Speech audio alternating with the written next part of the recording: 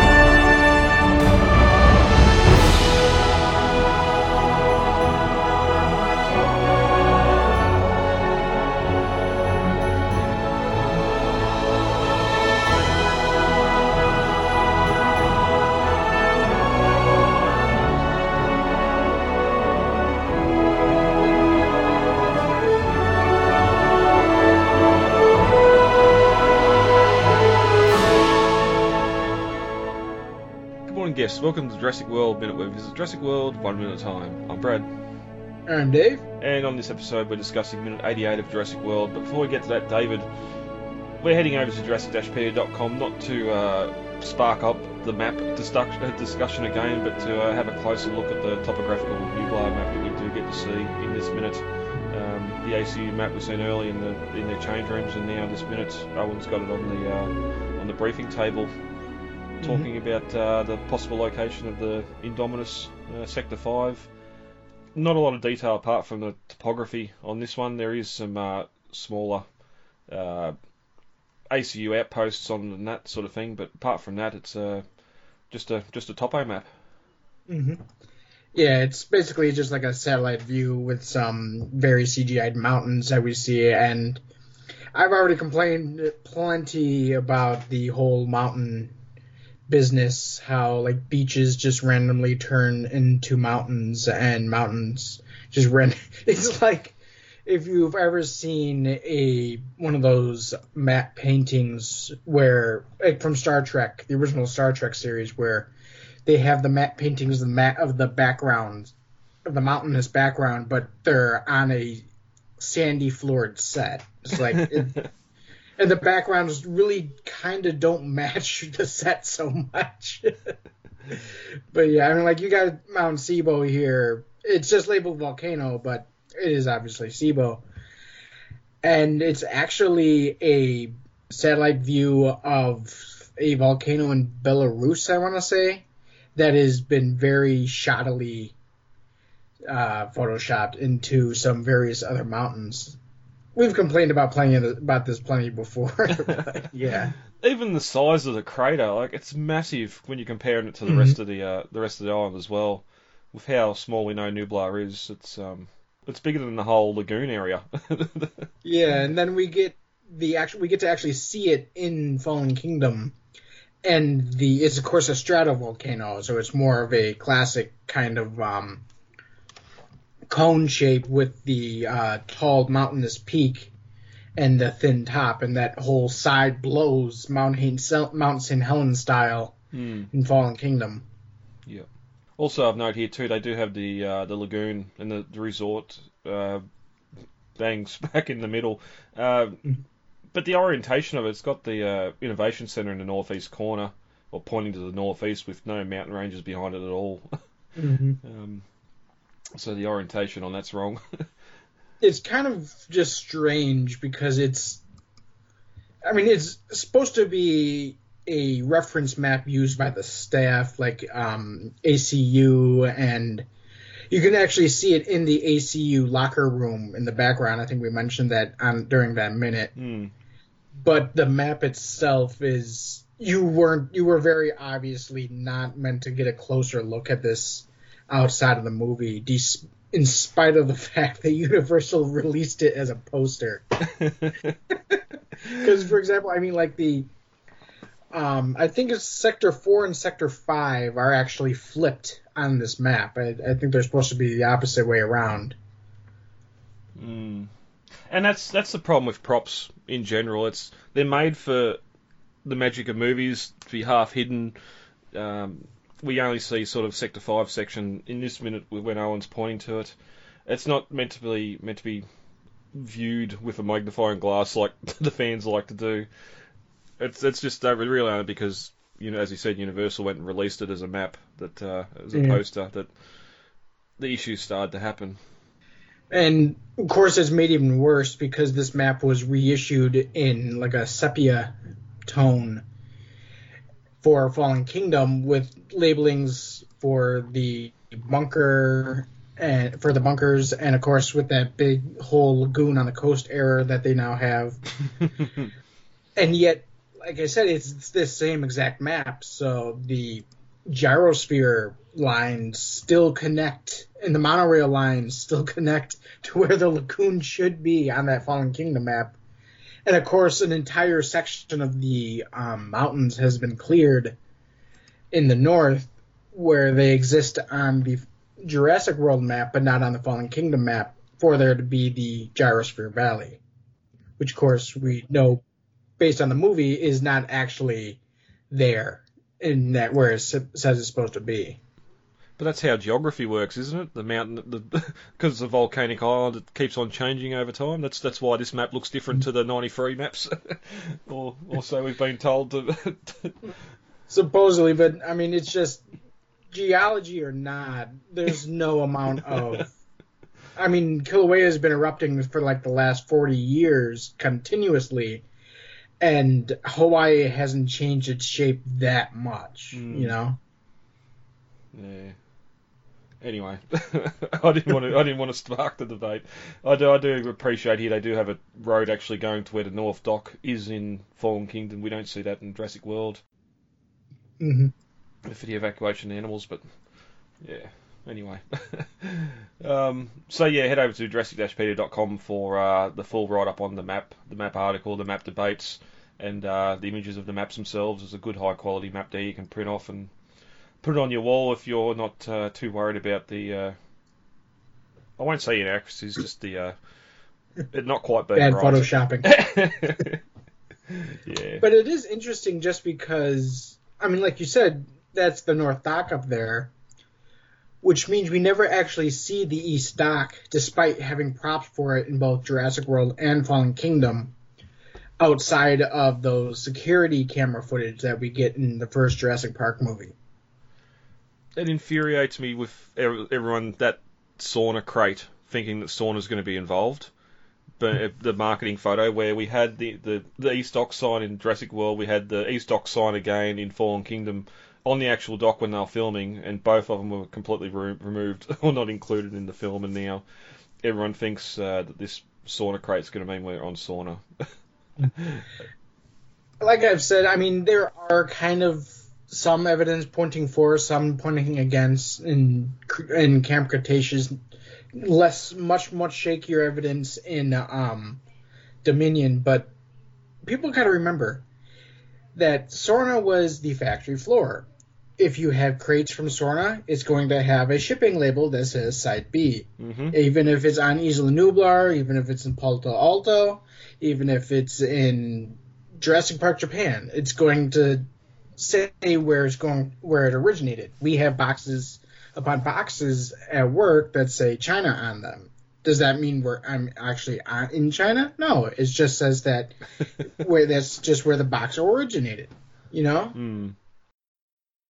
Hoskins, you wanted this to happen, you son of a bitch. Oh, Jesus. How many more people have to die before this mission starts to make sense to you? It's not a mission. It's a field test.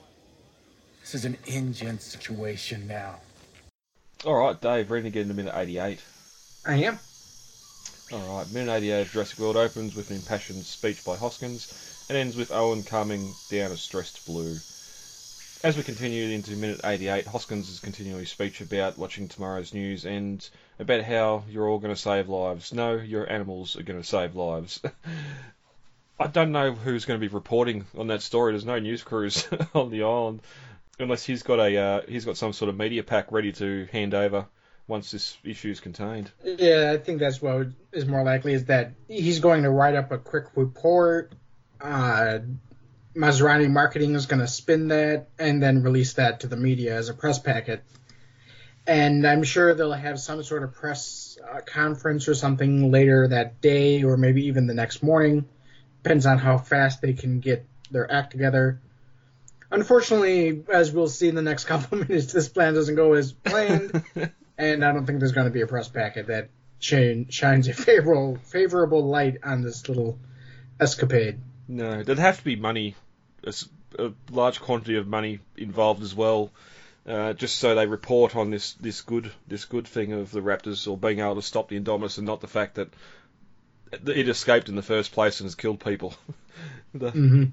So, but Owen stares at Hoskins and turns his head to Barry, and Barry says they've never been out of containment. It's crazy, which I agree with Barry.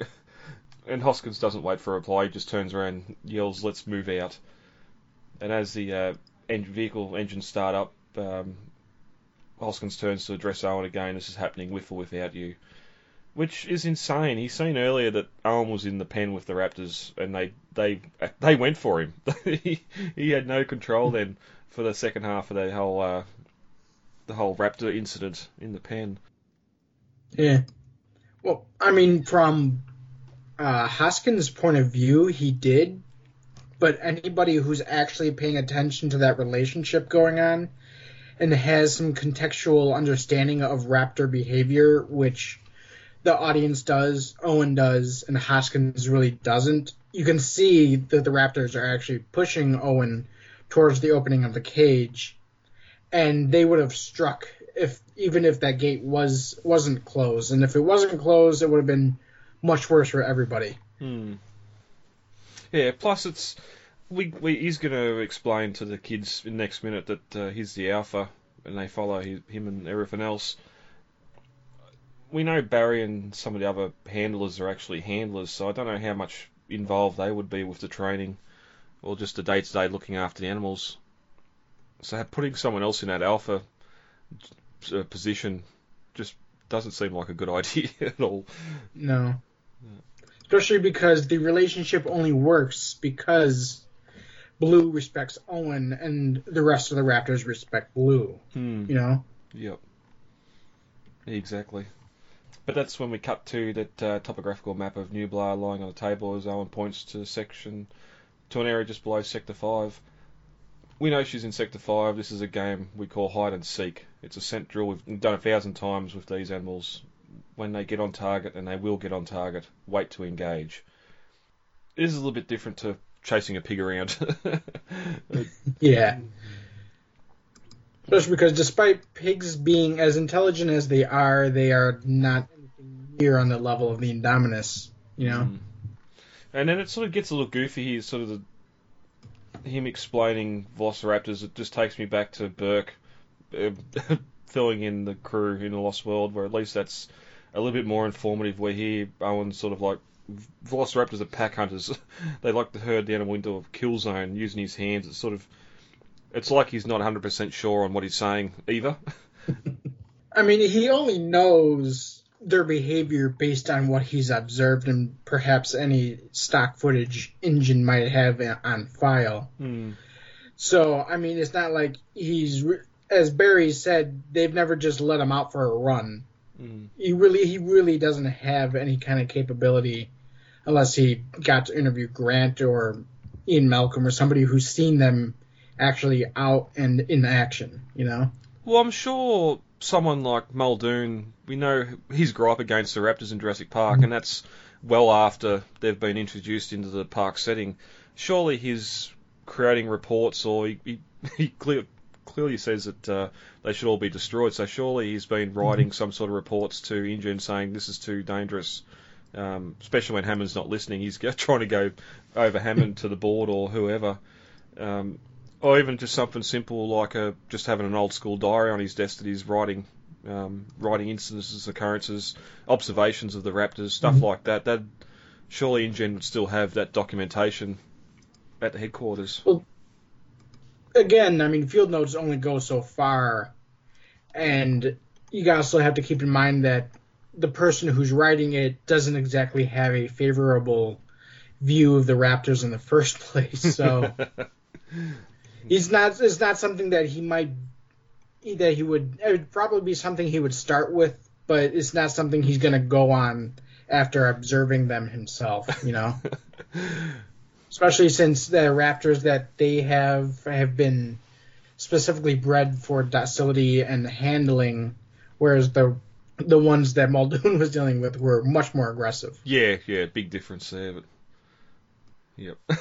But as you said, we're going to herd the animal into a kill zone. That's when we take our shot. Get a clear shot, wait on my command, and give her everything you've got. And we've got, I have one good target. Gentlemen, do not shoot my raptors, please. Which is a great little addition there. Because I could just see the ACU troopers there being uneasy. One, about the raptors being out, but two, them going after the Indominus as well. When they're all standing there, as we see later on, you'd be inclined to take them all out while you could. Then, especially, like, if you miss, they're going to come after all of them. And that's the problem. Because, as this comment goes back to what Owen said earlier, where that if you electrocute the raptors, they're not going to trust anybody. So if you shoot one of the raptors, 5 years of research has just gone down the tubes, you know? Yep, and unlike, I know, some predators where you can fire a rifle in the air and it will scare them away, these if they think they're in danger, they're going to try and take that danger out. Anything else on Owen's brief before we cut to the raptor cages? I think it's pretty, no, I think we're good. Yeah, it's pretty basic, letting everyone know what's going on. Again, it would have been a bit more authority if Josh Brolin was doing it and not Chris Pratt, but but as the minute ends, we do cut back to the animal holding cages as Owen's calming Blue down and inspecting the camera harness on her head. I don't know if we mentioned last time we've seen these animals in these head restraints. I know with cattle and everything else, when you go to put them into cattle crushers and all that sort of stuff, you only get one shot. We see here, even with Blue, like straining against the restraints. I'd love to see them each time they have to try and get these animals into these restraints, whether they've got a rat there and they just lure them in or what the go is, because you'd think, especially with how intelligent they are, after the first time they know what happens in those head crushers, whether they're getting immunised or vet checked or whatever else. And I mean, they're smart, but we really don't know if they truly understand that, like, people poking and prodding them with needles and tweezers and stuff are for their benefit, you know? Yep, true. But heading over to novel comparisons, there's a little bit more here. Hoskins stares at Owen and Claire. They have no argument for him. They have to do whatever they can to save the people on the island from the Indominus. Owen looks at Claire and she shook her head slowly. No. Owen realises he has no choice. Hoskins is going to use the raptors no matter what. And then he sort of addresses Hoskins and says, if we do this, we do it my way. As the soldiers leave the briefing area, Barry tells Owen this might work. So he sort of got Barry turning towards his side there, but Owen replies, that's what I'm afraid of. And lastly, Owen calms down Blue. But her head isn't in the cradle like we see in the film. I'm going to talk a little bit more about that next minute, because she's just in her cage and he sticks his hand in and puts on her head. So there's a little bit more, of a bond there we see that we don't get in the film. Reminds me of a song from when I was a kid. Don't stick your fingers in the tiger's cage. Yes, that is a bad idea. But that's I think that's all we got for minute 88. Dave, how about we get heavy for today? All right.